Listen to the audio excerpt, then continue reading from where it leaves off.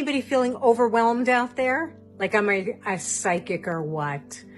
So if you're feeling overwhelmed, this is for you.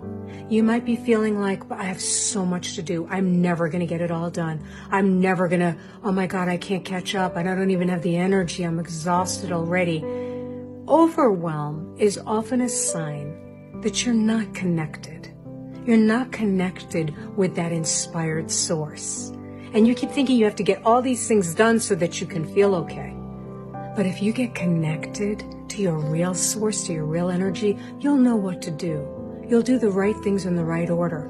Very often, there's one thing you really know you need to do. And sometimes the overwhelm is trying to do everything else, so that you can get to that one thing. So what's the one thing you really need to do? And the one thing you really need to do might be to connect with yourself, to connect with your source, to connect with your love, and show up from there.